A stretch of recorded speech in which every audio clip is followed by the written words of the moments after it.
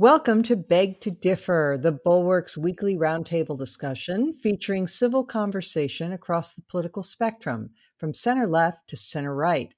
I'm Mona Charan of the Ethics and Public Policy Center, and I'm joined, as always, by Bill Galston of the Brookings Institution, Linda Chavez of the Niskanen Center, and Damon Linker of The Week.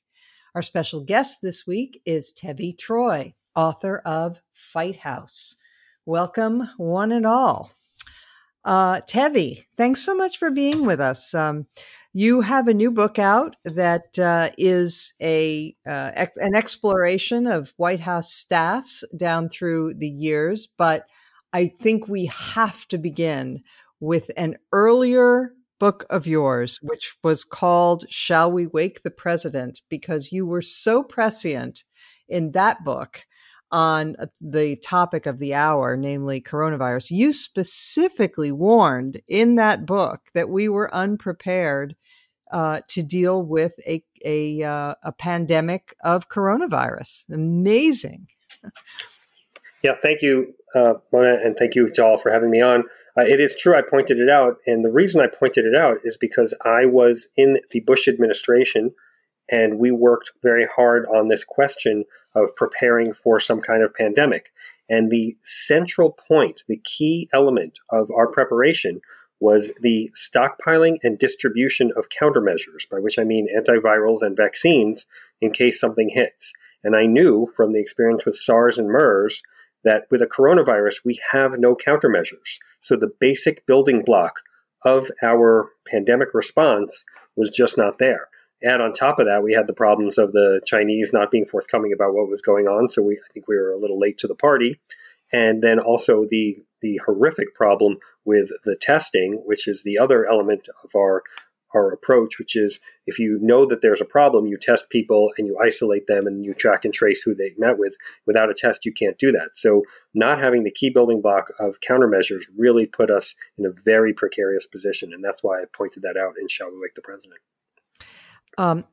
You say that because the Chinese were not honest about the nature of the problem, we were late to the party. But that's not the whole reason, is it? I mean, other nations were able to get busy testing and isolating people and contact tracing, despite the Chinese government's dishonesty. Places like Taiwan and South Korea and elsewhere. So that's not the whole explanation, right? No, look, as I said earlier, it's a multi-pronged explanation. But when I'm referring to the Chinese dishonesty, the reason I think it's so important is because the public health community had come to believe that they had learned their lesson from SARS and that they were going to be more forthcoming. And what you heard from the WHO, the World Health Organization, was that they were being more forthcoming on this outbreak. And that just was not true. And I think that is one of the reasons why people were behind on it. This desire to believe that the Chinese were going to be more forthcoming this time around because of the bad experience with SARS in 2002, 2003. Yeah. Well, there are going to be a lot of threads that are going to have to be pulled together when we do the final postmortem. Sorry to use that term about what went wrong here. But let's turn to your newest book, which is called Fight House. And it's a fascinating exploration of the relationships among staffers in various White Houses, full of great anecdotes. Just to give one, I was really interested in the whole relationship between Ted Sorensen and Arthur Schlesinger in your description of the Kennedy White House, which I had not been familiar with at all. It was very interesting.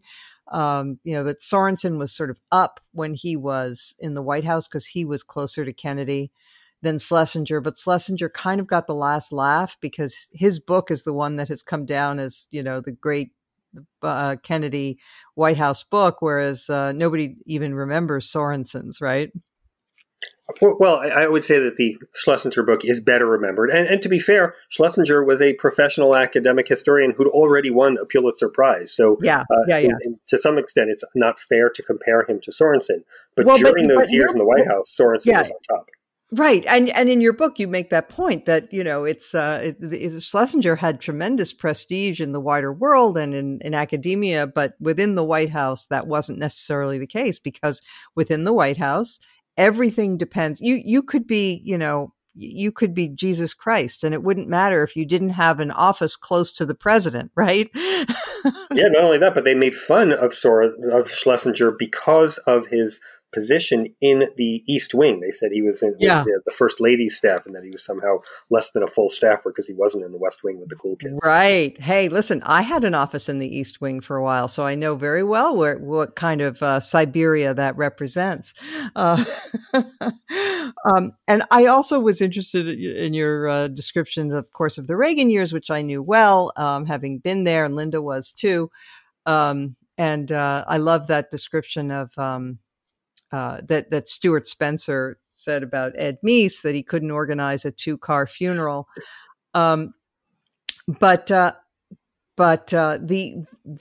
was a story about Meese that didn't make it into your book, so I'll just offer. Well, maybe we'll offer it later. You tell us why you wanted to write this book and what you hope to achieve with it.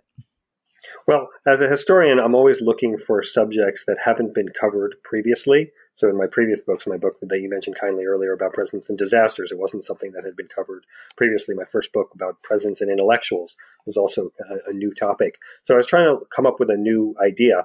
And then in 2016, especially in early 2017, there was all this talk about fighting in the Trump White House. And Lord knows there is plenty of it.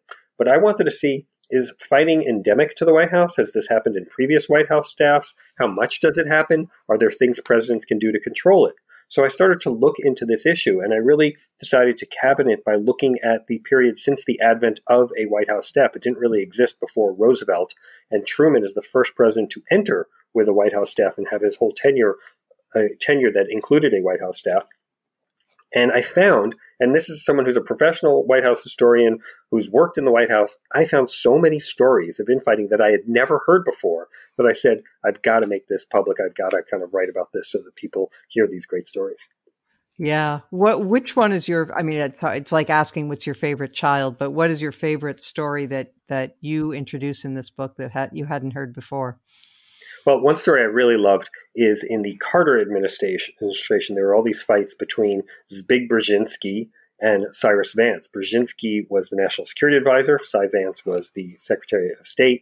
And I did not realize that they knew each other before, and they had a somewhat friendly relationship. And they even had dinner together the night of Carter's election. And they talked about the prospect of them working together in the White House. And then on the first day of the new administration, Brzezinski is shown his communications console and told, this phone rings from the president and this phone over here rings from the Secretary of State. And Brzezinski, on the first day, yells at the staff and says, yank it out, pointing to the Secretary of State phone, says, yank it out, I work for the president, not for Vance. So he was kind of laying down his marker early.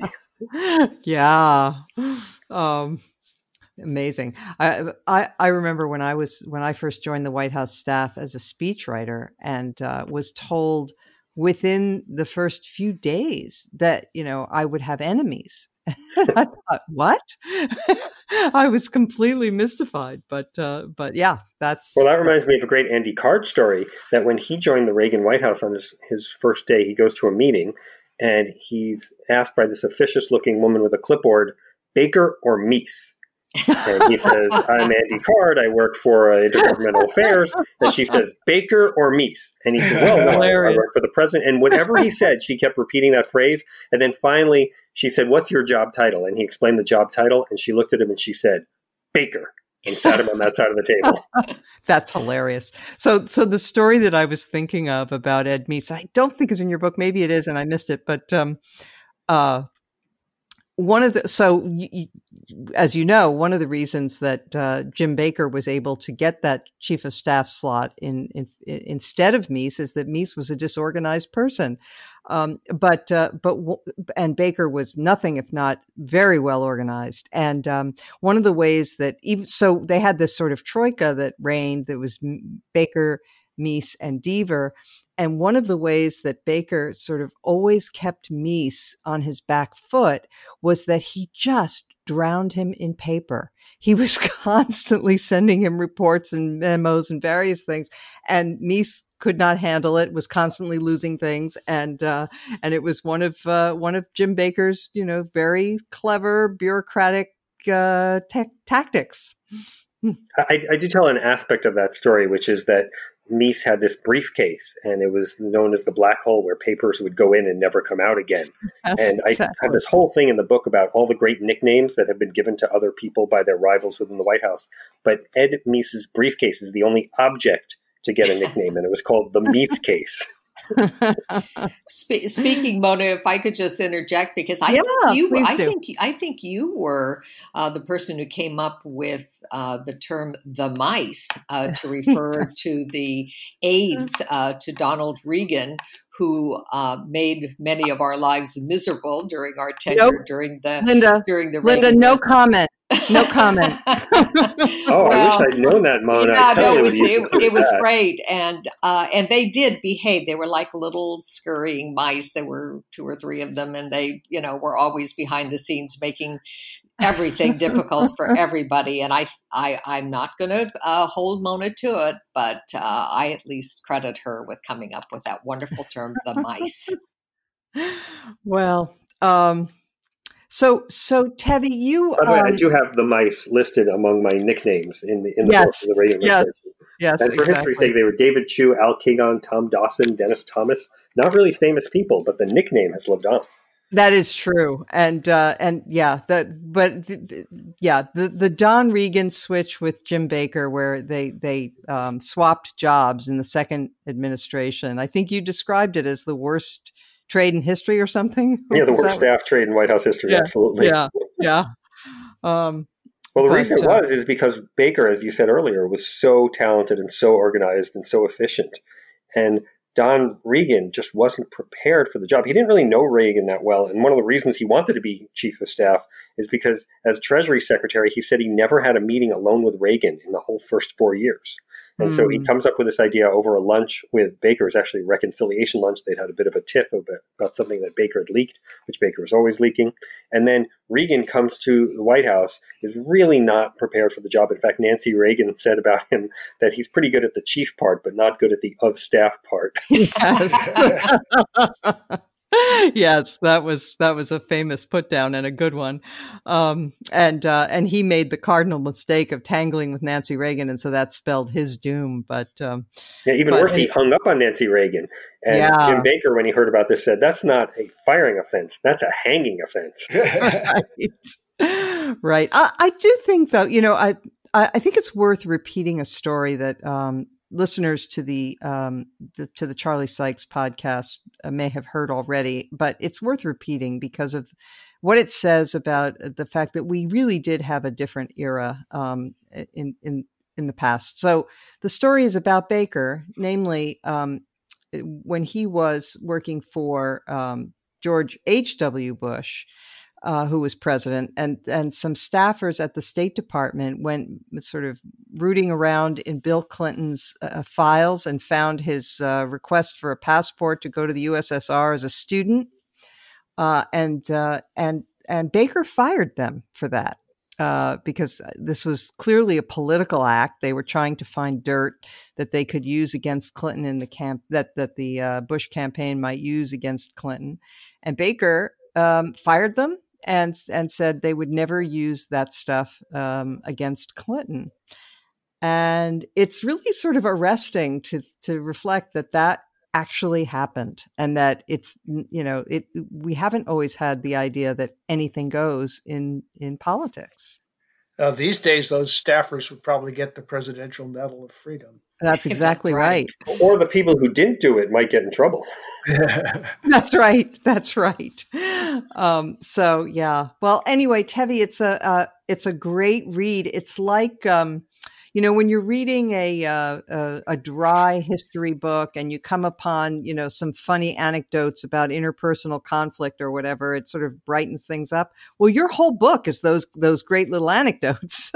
So it's really a fun read, and we thank you so much for coming on and talking about it with us. It's called Fight House. Thank you so much. I really appreciate it, and always happy to talk about Fight House. And sometime I'd love to hear Bill's take on what I said about the Clinton administration, which was a very disorganized first term with a lot of infighting, but they kind of rallied around the flag in the second. Okay. Bill, do you want to say anything about that now, or you want to save it for another time? No, let's save it for another time. Okay, very good. All right. How are we doing in meeting this emergency?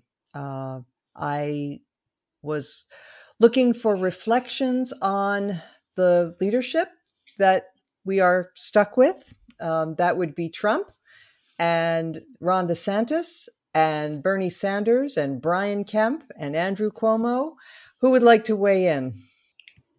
Well, I'll weigh in since there seems to be some reluctance from the other guests. I will say, I have been giving Mario Cuomo very high marks, but I must say that his hour-long briefings. I'm sorry. Yes, I'm still thinking. Oh, I just aged myself. Andrew Cuomo, high marks, but I'm getting sort of tired of these hour-long briefings. I mean, this morning he had his brother Chris on, who has a show on CNN, and it was a lot of banter and some silliness, but I'm not really looking for entertainment right now from governors. I'm looking for leadership, and I far prefer some of the more straightforward briefings like Larry Hogan of Maryland has done, and others who just come on, give the facts, tell what they want their citizens to be doing, and not sort of turning this into a soliloquy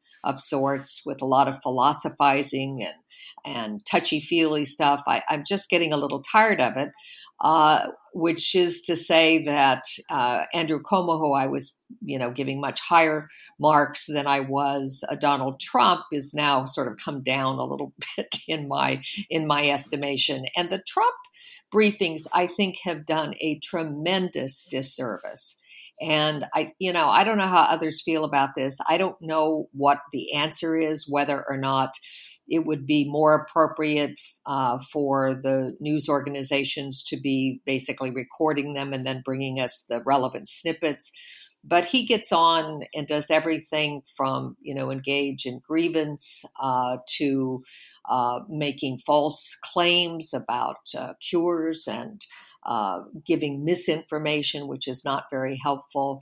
And, now he's even turning them into just, showcasing his administration's activities in a host of other areas. And they do, I think, sort of fulfill the purpose that for him that his rallies did. It gets him before an audience. He gets to stand up there and be the big shot. And I don't know that they're all that helpful. He spent, Damon, 2 hours the other day at one of these press conferences, showboating and as Linda says, spewing a variety of different kinds of things, including misinformation. Some of the media organizations have decided not to carry them live. We touched on this a little bit last week. What do you think that? Do you think that's a good idea? Is this a trap for the networks that if they fall into it, they'll be accused of being part of the deep state conspiracy or the media conspiracy against him? What do you think the best thing is to do about this? Well, it's a tough problem, as so many times the interactions between the media and Trump tend to be lots of traps and sort of tripwires around.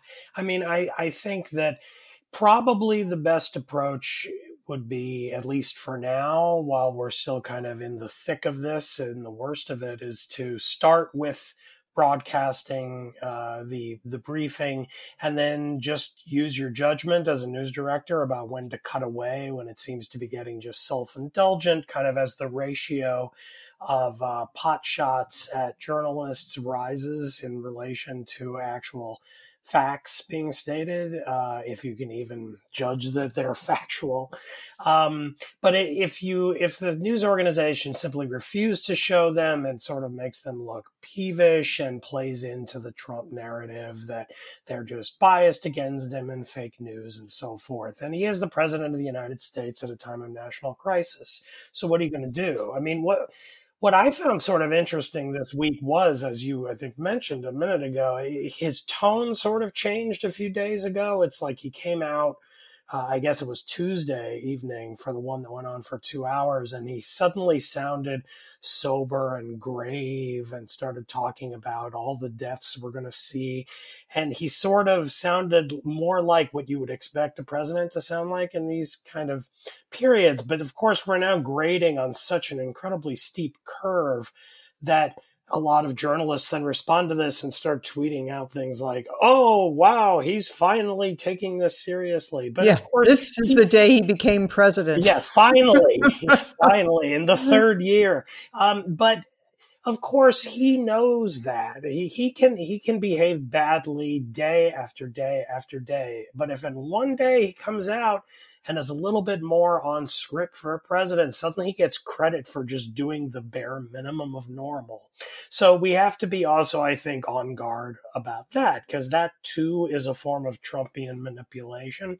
Can I just briefly toss in my colleague at The Week, Ryan Cooper, who is several steps to my left, so I don't cite him a lot on here, but he's a very smart guy and an honest writer, and he wrote a very good column this week, really singling out Jay Inslee out in Washington as someone who is doing really a better job than anyone, including Andrew Cuomo.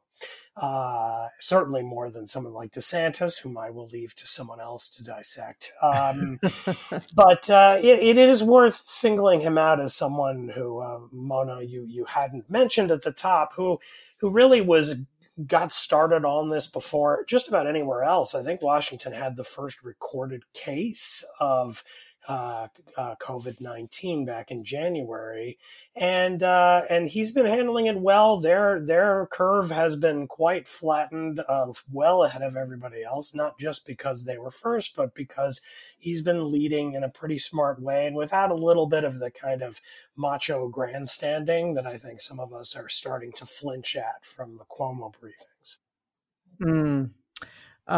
It's just a small little footnote to the Cuomo thing, because I agree, Linda. The schmaltzy routine that he was doing with his brother was a bit much. On the other hand, it is very sad that Chris Cuomo is now one of the people who has the illness.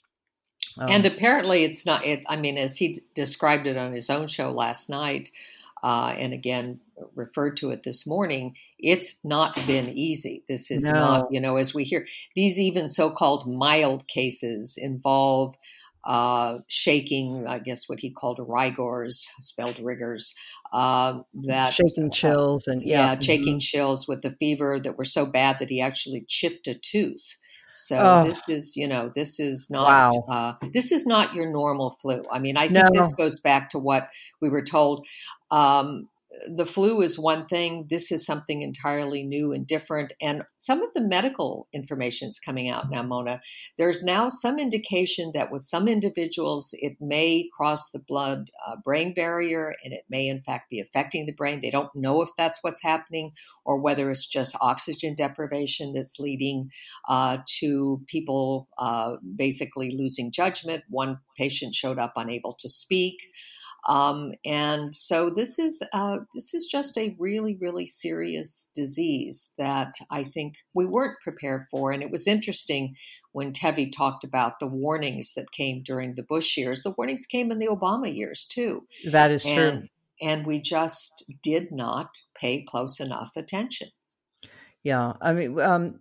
Bill Galston wrote a great piece this week about how there's going to need to be a 9/11 style commission at some point to examine all of our errors. But surely one of them will be that the stockpile of equipment, masks, gloves, and other PPE for our healthcare workers was just criminally undersourced. And there was a hearing actually back in very early February, I think, when Mitt Romney was questioning Anthony Fauci and others at this hearing. It's asked, well, how many do you think we're going to need, for example, of the masks? And they said, no, how many do you have in the stockpile? And they said 35 million.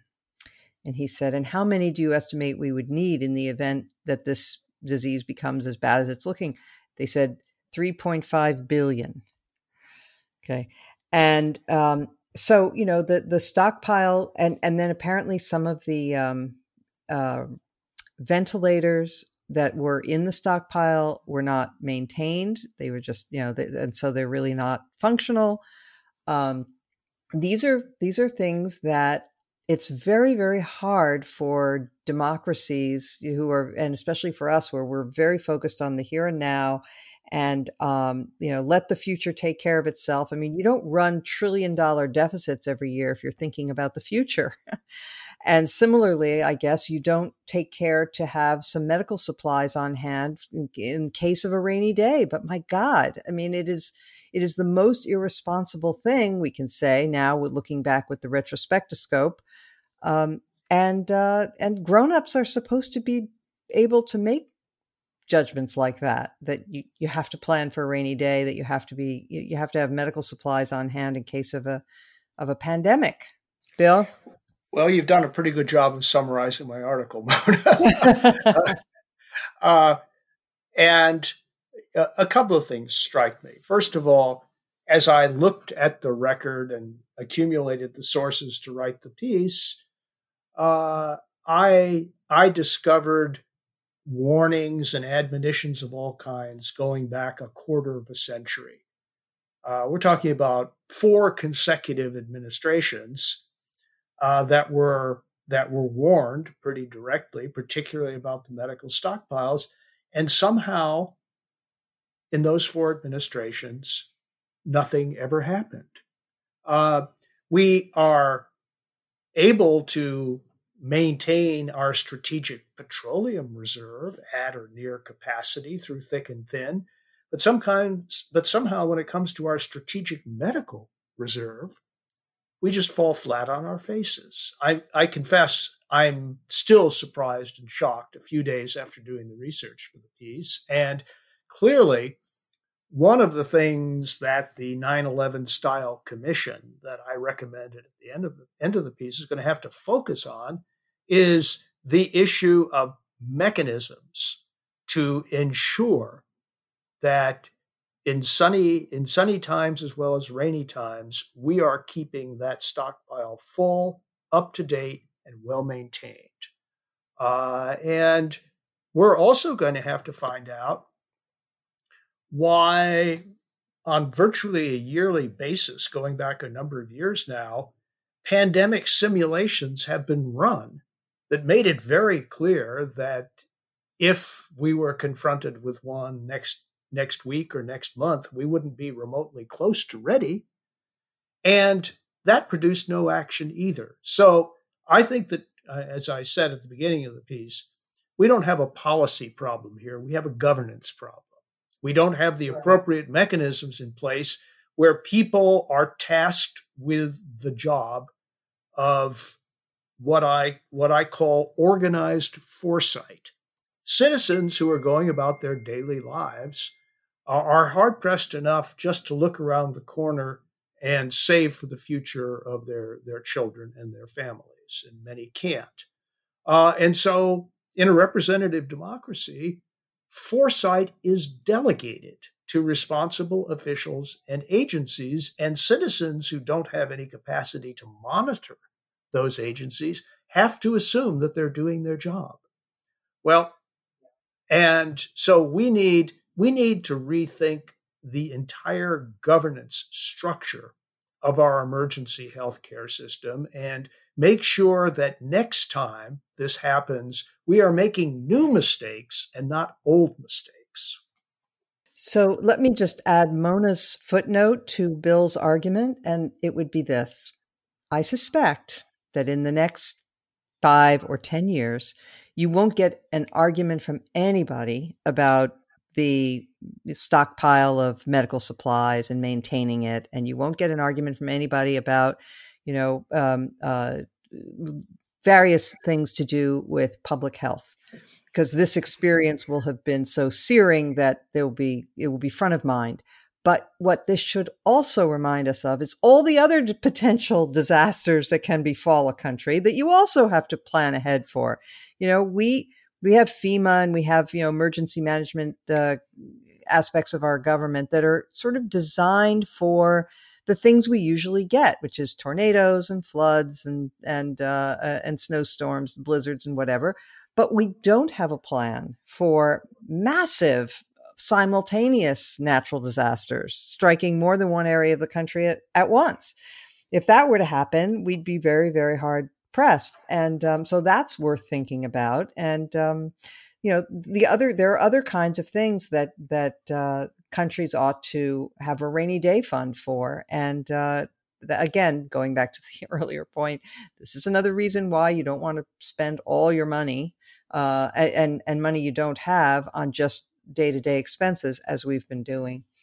Mona, I guess one of the things, though, that I think we can learn from all of this is that stockpiles are great, and obviously they ought to be renewed, and we ought to make sure that we have enough stuff in the stockpile to be able to survive a crisis. But the other issue is having plans in place that you can basically set in process immediately when something like this strikes, to begin to mobilize. I mean, Right. It is one thing to mobilize General Motors and other big companies to do ventilators. Those are very complicated machines. They require, tool and die and all sorts of things that are not just ordinary people and ordinary companies can't provide. But putting together protective gear for our frontline workers. We have not as big a garment industry as we used to in the past, but we have some of a garment industry. And it just, this is not something I think that necessarily we want to leave it entirely to the private sector to decide on their own to gear up. And here is where I think Trump has been woefully negligent. And that is in using the power of the federal government to set in motion the mechanism to produce the items that we need in a hurry. And invoking the Defense Act, he was late in doing that. He did it with GM, and it was almost as if he did it as a grudge against, the CEO whom he doesn't like at GM, rather than based on some sort of strategic plan. But this is something that I think that Bill Galston, talked about, this commission that seems that needs to be set up, and apparently now it's going to be set up. Nancy Pelosi has announced that there's going to be a bipartisan commission to look at the coronavirus response. But that is something that absolutely needs to be put in place, and it can't be ideological, and it has to be something that at least we have a plan, even if the plan has to be modified, so that we know what to do next. Well, I'm going to get not ideological, but I think that the greatest lesson to, before the 9/11 Commission or the Coronavirus Commission does the first investigation, I'm ready to come out with my conclusion, which is that when the voters are considering whether to elect somebody to be president of the United States, if their first and last consideration is not, is this person competent? Are they fit for the office to which we are elevating them? If that isn't what is in front of mind for voters, then they are failing. And the voters failed in 2016. Donald Trump is not equal to the job. His foolishness and self-absorption clearly cost lives here. And not just Trump, but all of his enablers in the media and in the Republican Party, who for those critical 10 weeks peddled falsehoods, lies, to this very day, as a survey that came out from the people who do what's it called?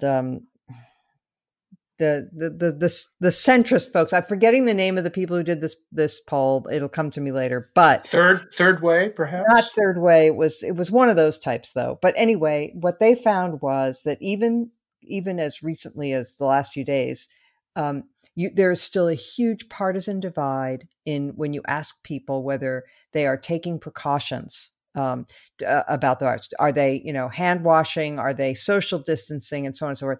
And it is still the case, because of the behavior of the Republican Party and this president, that Republicans are not adhering to these rules nearly as strictly as Democrats or independents.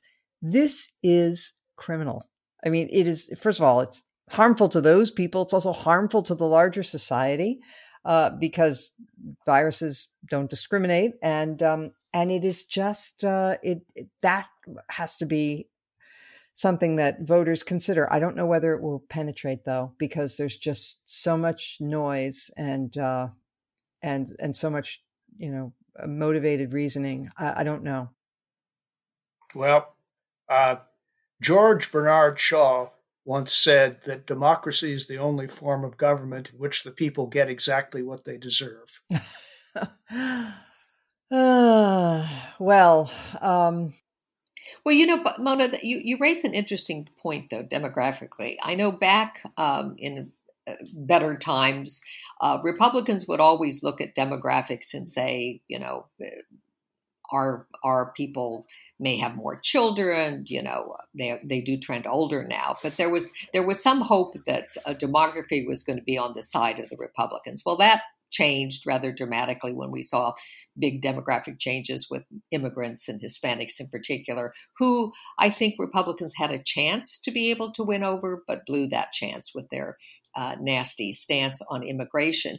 But if you look at those maps that are showing the kind of movement and the way in which the states that are still not really clamping down on social distancing are in the South and in Republican strongholds, this disease may have a very unfortunate demographic consequence to play in terms of these states. And you may see that, all of that happy talk on the part or conspiracy talk on the part of places like Fox News Channel and the Trump administration may end up biting them, in that when it hits, and it will hit, it's going to hit harder in those areas.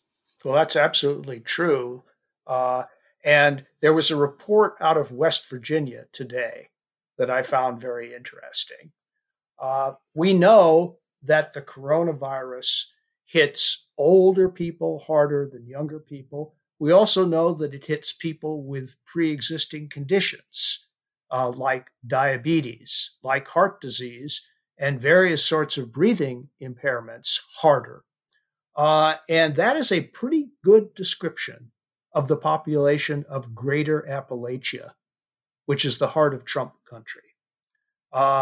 With a delay, I'm afraid that that people who densely populate West Virginia and all the way down almost to Texas are going to be at greater risk. They will die in greater numbers. Many of them are in areas that are served only by understaffed and under-resourced rural hospitals. And they are far from urban centers. And when they reach urban centers, if they do, they will find hospitals that are already overburdened. I think that there is going to be not just a demographic divide, but a death divide at the end of the day. And it's one of the many things that we're going to have to look at very hard once the dust settles on this crisis.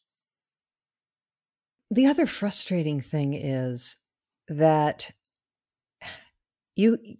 I have the sense, having listened to, read and listened to the medical experts, it's our only tool really, since we don't have a vaccine yet and we don't have therapeutic drugs for the treatment of this disease yet. The only tool in our toolbox right now is behavior. It's social distancing and hand washing, basically. That's it. But this is very effective. And in the areas where it has been put into effect, it is working. I mean, we are bending the curve in certain parts of the country. And so the frustrating thing to me is that we are doing unbelievable damage to the economy. 6.6 million new unemployment applications this week. We're doing terrible harm to the economy, which is harming people in countless other ways, in order to get a handle on this virus, when if the entire country would cooperate and all shut down for 3 solid weeks together and just get over the worst of it, we could probably avoid this sort of rolling problem where it stretches on for months and months with no end in sight and more economic devastation. That's exactly right, Mona. I mean, that is absolutely right. I was in Warren County, Virginia this weekend. I have a place, a cabin there, and I went with my husband and my son, who's been totally isolated. And I had to do shopping. I went into the Walmart there, and it was amazing to see the difference between what a store looks like in suburban Montgomery County and what it looked like out there in rural Virginia. People were in there, not social distancing. Parents were bringing all of their children. I saw 2 moms with 6 kids in tow. I saw one father with 4 kids with him. I saw others with 2 or 3. There were teenagers hanging out. And it was, really frightening. And then later in the day, driving, I saw a local custard stand, which I love, in Shenandoah County. There were about 100 people lined up to get frozen custard. And, and it just, I actually said to these 2 women with all the kids as they were going into the store, I said, you really ought to think about leaving the kids outside and not going in with them. And I was told in words that I will not repeat, basically to shut up. But, I was trying to be helpful. There were a couple of people in there who looked like me, weekenders, who seemed to be, abiding by the rules. But these other folks, it was as if it was just a normal Saturday. There were the Walmart parking lot was full. The only difference was there wasn't much meat. The only meat I could find was skinless breasts of chicken, which I don't think is a big hit out there. Big hit out there, yeah. Yeah, but it was really frightening, and it was so clear that they're not buying it. They're either not hearing it or they're not believing it. And you're absolutely right. If we could shut down the whole country for 3 weeks and everybody do what they're supposed to do, we might be able to basically wipe this thing out. Yeah, break its back.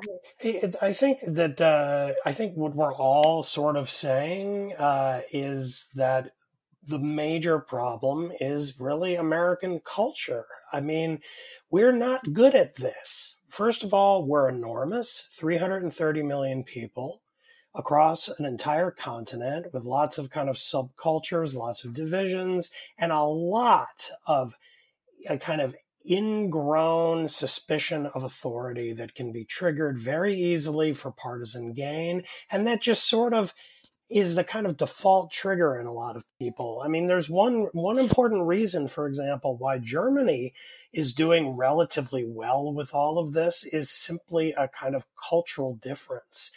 I mean, I lived in Berlin back in the 1990s, and this isn't Berlin, which was a pretty edgy place, a lot of punks around, a lot of kind of self-styled anarchists, guys with mohawks and piercings and all kinds of places.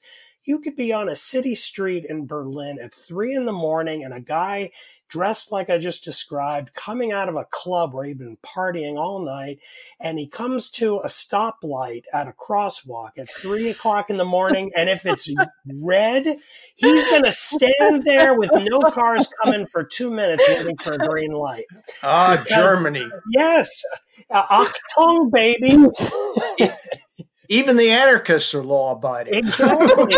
It's there. It's the opposite. It's default submission to authority. And so you can actually, and in a pandemic, you can get something done in an environment like that. Whereas here, we're the opposite. Let me speak up for American culture for just a minute, and also American government. I am not sorry that we have a system of federalism right now. And because federalism is worse in its effects than inspired national leadership. But it's better than the kind of leadership we have now. Yeah. And if the governors didn't have the authority, didn't have constitutionally protected police powers to declare emergencies in their states, we'd be much farther behind than we are now. That's true. That's point number one. Point number two, in American history, we're always terrible getting started in response to disasters or challenges. And it's like a great machine that sort of rumbles and shakes as it's getting into motion. But once it does get into motion, it's hard to stop. So that, and I could give lots of historical examples. And the third point I'll make is that our culture of individualism and innovation can produce very important results in astonishingly short periods of time. I could give you a bunch of anecdotes from this crisis, and I'm not sorry on balance that we lack Asian and German levels of social compliance.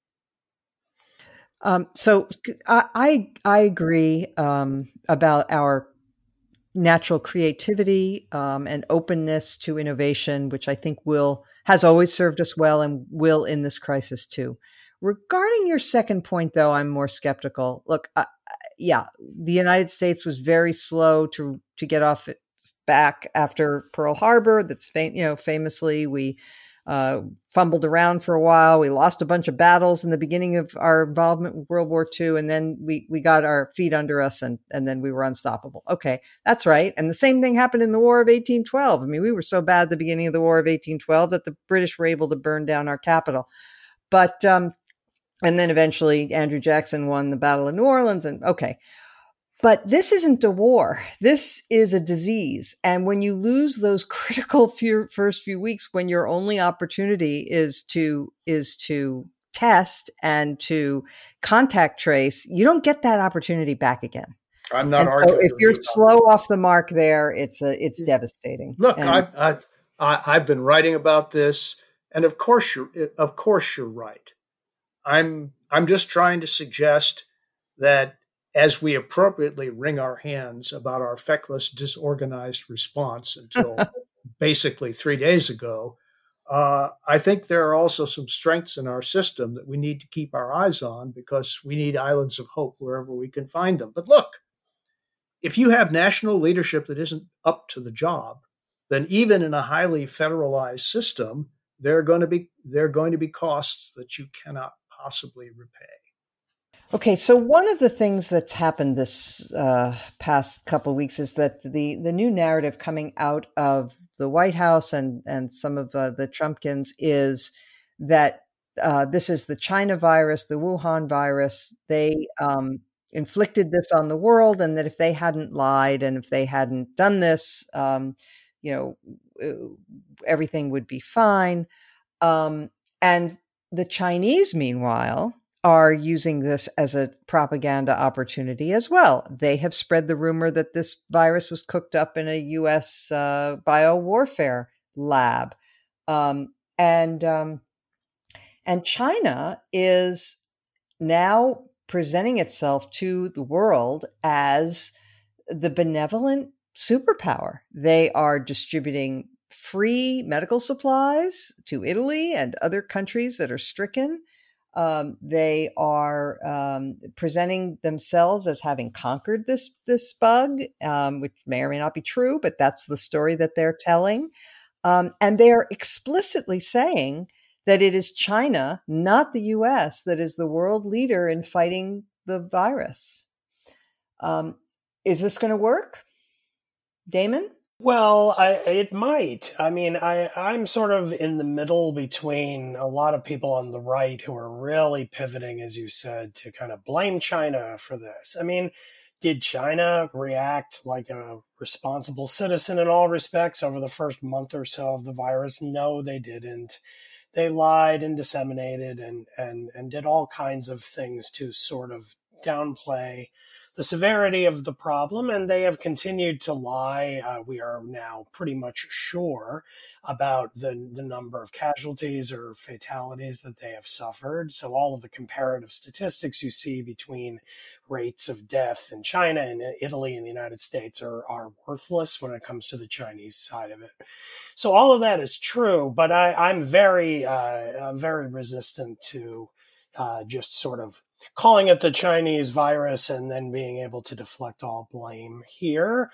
And frankly, when it comes to a virus, obviously we always have to look at blame and trying to improve things in the future. But the fact is that viruses happen, and in the final analysis, there isn't going to be a person who's to blame for it. It's a virus. It spreads. We have supply chains, patterns of and habits of travel, intertwined, globalized economies. And with a sufficiently contagious illness, it's going to spread. And that's what we're dealing with here. So I really don't like the scapegoating of China for the sake of trying to deflect things, and also to, kind of let ourselves off the hook of just really the fact that this is just a bad thing that we're having to deal with here. And as for whether China can, use it to its advantage on the world stage, it's going to keep trying. I mean, just today, there was a story about how the Massachusetts governor struck a deal for supplies, getting 1 million N95 masks coming from China, and they're coming on the New England Patriots 767 airplane. So it's even happening here, not just in Italy. And this is a very effective kind of soft propaganda for the Chinese regime that's going to link in with their ambitions on trade, with their various trade deals and other, the Belt Road Project all over the developing world. So it's a problem, and we're going to have to deal with it for a long time past the present. And especially because we are pulling back. So, Linda, Matt Continetti, that is, we are pulling back from our world role, at least under Trump. Matt Continetti has argued that this crisis will enhance the nationalist right all around the world, that the idea that we are, a world community and that we trade freely with one another is going to take a hard blow, and that the idea that authoritarian countries are better at dealing with things like this will take hold.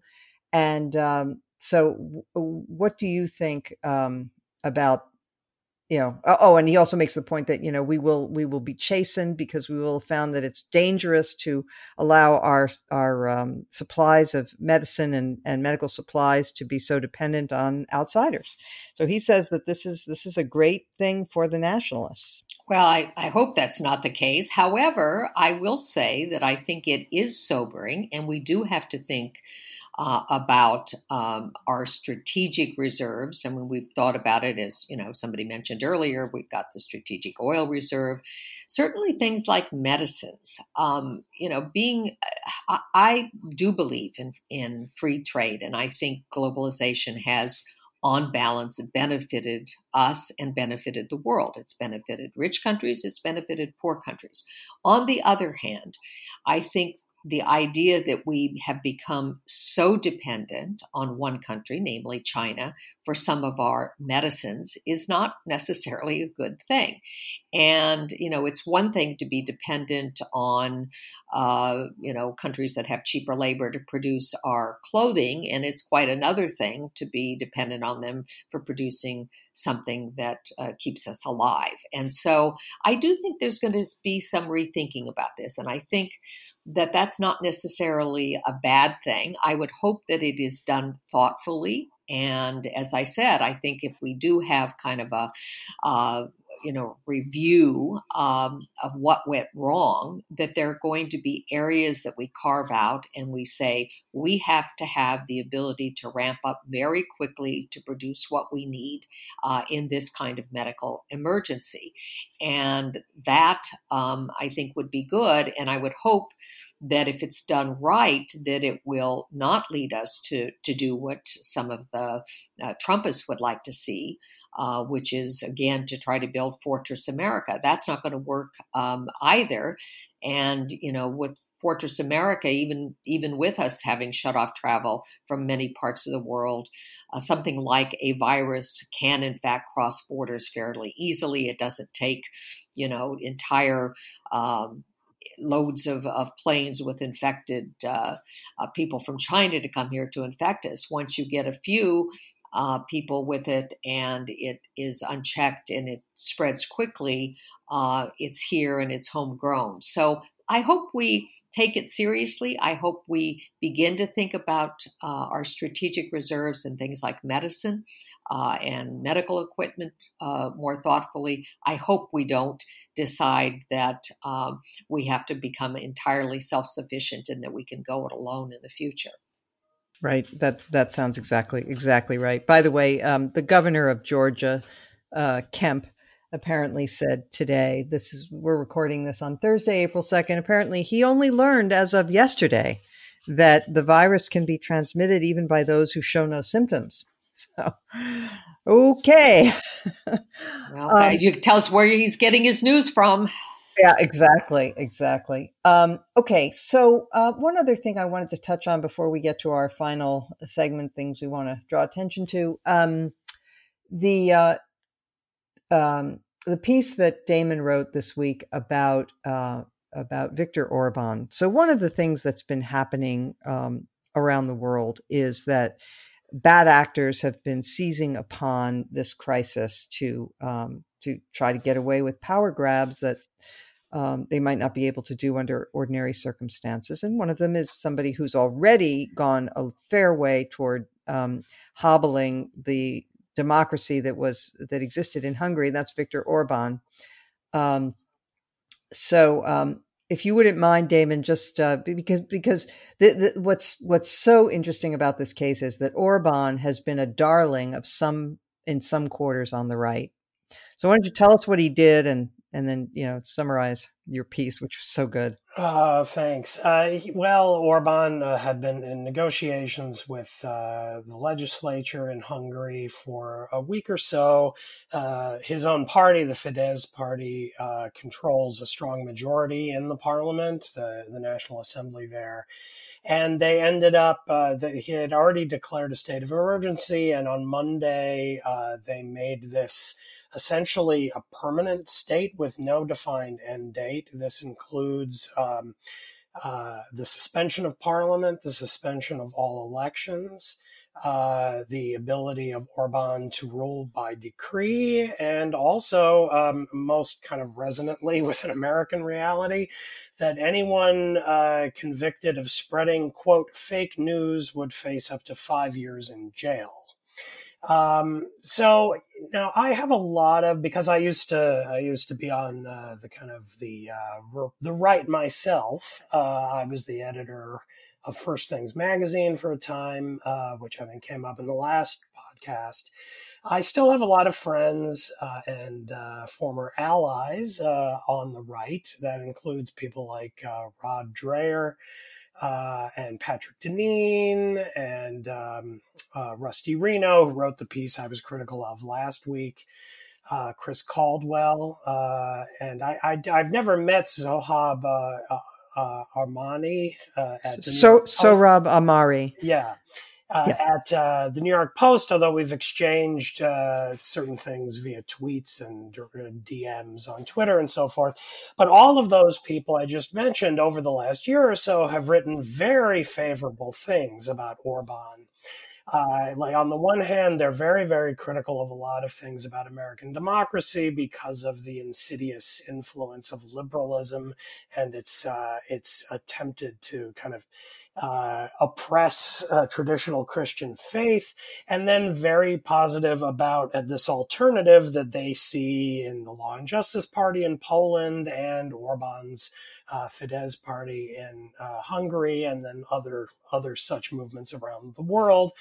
And because I'm sort of friends with these people, I wrote a column that I guess you could describe as written in a tone of more in sorrow than in anger, But still a little irritated at all of these friends of mine pointing to things they've said and pointing to the news this week and effectively saying, so are you perhaps what Vladimir Lenin called useful idiots, or do you actually sort of like what you're seeing here?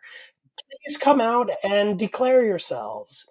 And I'm sad to say that at least as of the time that we are recording this, I don't think any of them have publicly said anything. Rod Dreher is the one who has the greatest ability to respond because he has a very prominent blog at the American Conservative. And, he and I go way back. We've been friends for 20 years and we remain in touch regularly and are very friendly. And my friendship with him means a lot. But so I assume he will say something at some point in response. The others, I just don't know. But it's a sad thing. I mean, just today, there was another story on Thursday that anti-Semitic authors will soon be compulsory reading in Hungarian schools. So this is all part of, I said in my typical hyperbolic way in a tweet the other day when the news came out on Monday about what had happened in the National Assembly in Hungary, I tweeted, so in other words, the coronavirus was the Reichstag fire for Viktor Orban, which is a pretext for abolishing democracy. And you don't have to assume Orban's going to literally reproduce Adolf Hitler to realize that this is the play. This is how you do it. You chip away at the margins of democracy over a period of time, and then a crisis happens, and it's an opportunity that gets seized. And that's, I'm afraid, what we've been living through. Yes. And what's most disturbing to me is, of course, it's very sad for Hungary, but what's most disturbing to me is the response of some on the right. I mean, for example, National Review has had lots of nice things to say about Orban, very closely associated with people who work for Orban, who are actually getting checks from him. That would be John O'Sullivan, the former editor of National Review, as part of a foundation that is funded by Orban. And Yoram Hazony, who wrote a book in defense of nationalism and has run these national conservatism conferences, had Orban as a guest at his most recent conference in Rome. And Chris DeMuth, former president of the American Enterprise Institute, interviewed Orban. Further, we have not heard a peep out of the State Department about this action by Hungary. We haven't heard anything from the White House. This is very revealing. And we didn't, you mentioned the anti-Semitism. Of course, that was in evidence for people to see a while ago. I mean, the very obvious anti-Semitic themes that they were trotting out in their attacks on George Soros. And you don't have to love George Soros to think that the anti-Semitic attacks on him are disgusting. And that's the kind of thing that they did. Anyway, very, very worrisome. All right. Final segment, things that caught our eye. Bill, you want to start?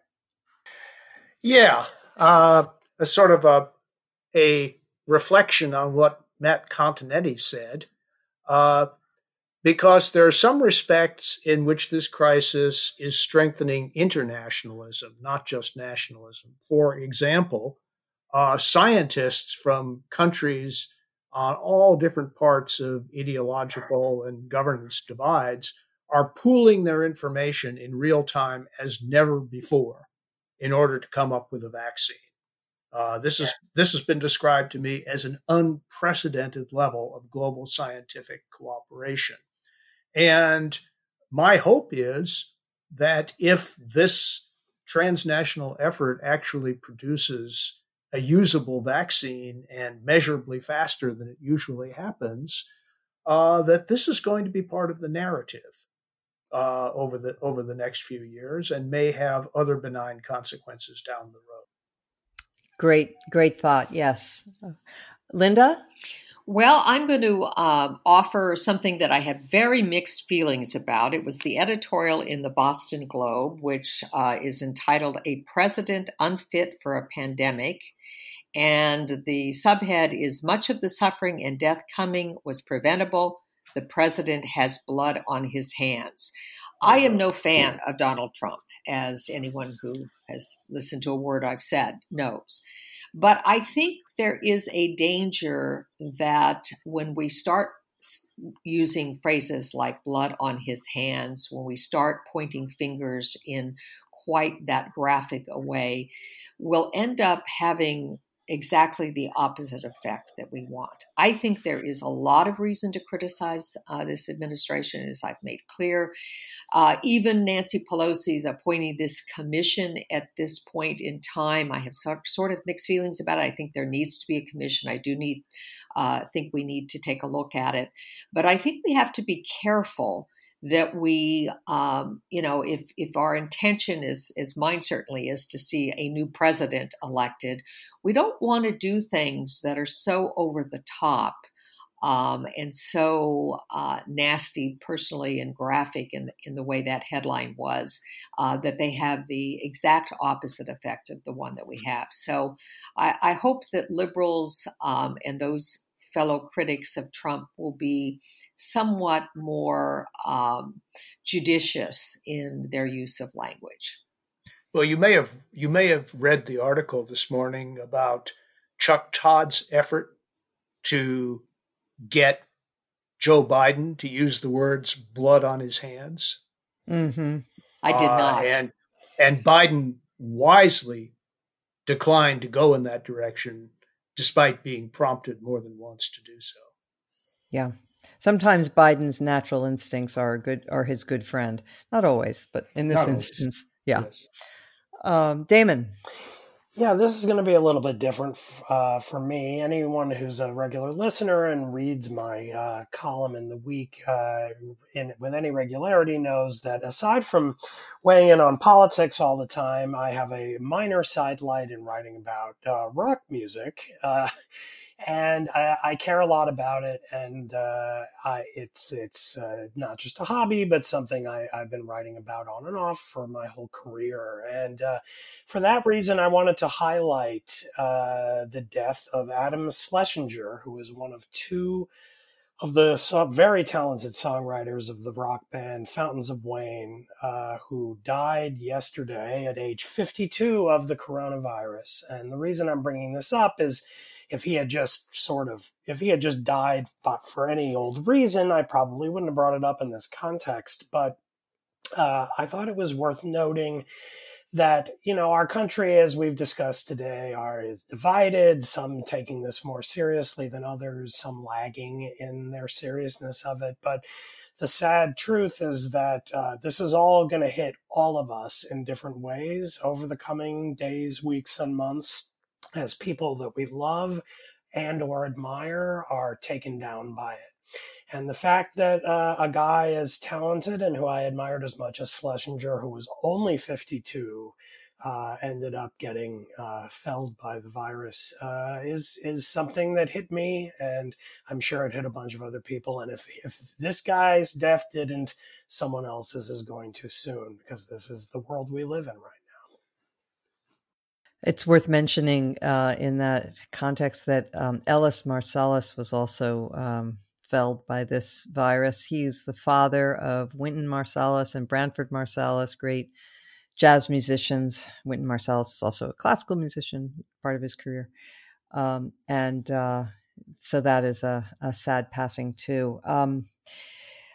Okay, I wanted to talk. So last week we did a lot of agreement on this podcast about the need for federal intervention and federal activism and so forth in dealing with the crisis. And I'm okay with that, but a little queasy. So now, in keeping with my natural bent, I want to mention a piece that appeared in Reason magazine by Eric Boehm, who recommends that if we want to radically increase the number of masks that, medical masks that will be available to us, the simplest thing to do would be to adjust the regulations that the FDA and the CDC impose on importing masks. We could simply relax those regulations for a time and say that if a mask is, passes muster, say in the EU, that it's okay with us. And rather than, for people who might be nervous about dropping our standards, let's reflect that the CDC has put out guidance in recent days saying that if they have no other option, that medical workers should fashion scarves for themselves. So if we're getting to that point, then surely changing the regulations and allowing masks to come in that might not normally pass muster seems like a sensible reform. I'll just say one last thing, which is my husband and I have made it a practice during this time to have virtual cocktails with as many people as we can, our children, our friends, on a rolling basis. And I, it's quite possible that when this awful period is over, we'll have closer friendships than we had going into it. So I highly recommend it. And thank you to the creators of Zoom for making such a great software that works so well. All right. Thank you, one and all. Until next, I want everyone to stay as safe and healthy as possible. Keep self-segregating, or whatever it is we call it, physical distancing. We're told to call it physical distancing, not social distancing.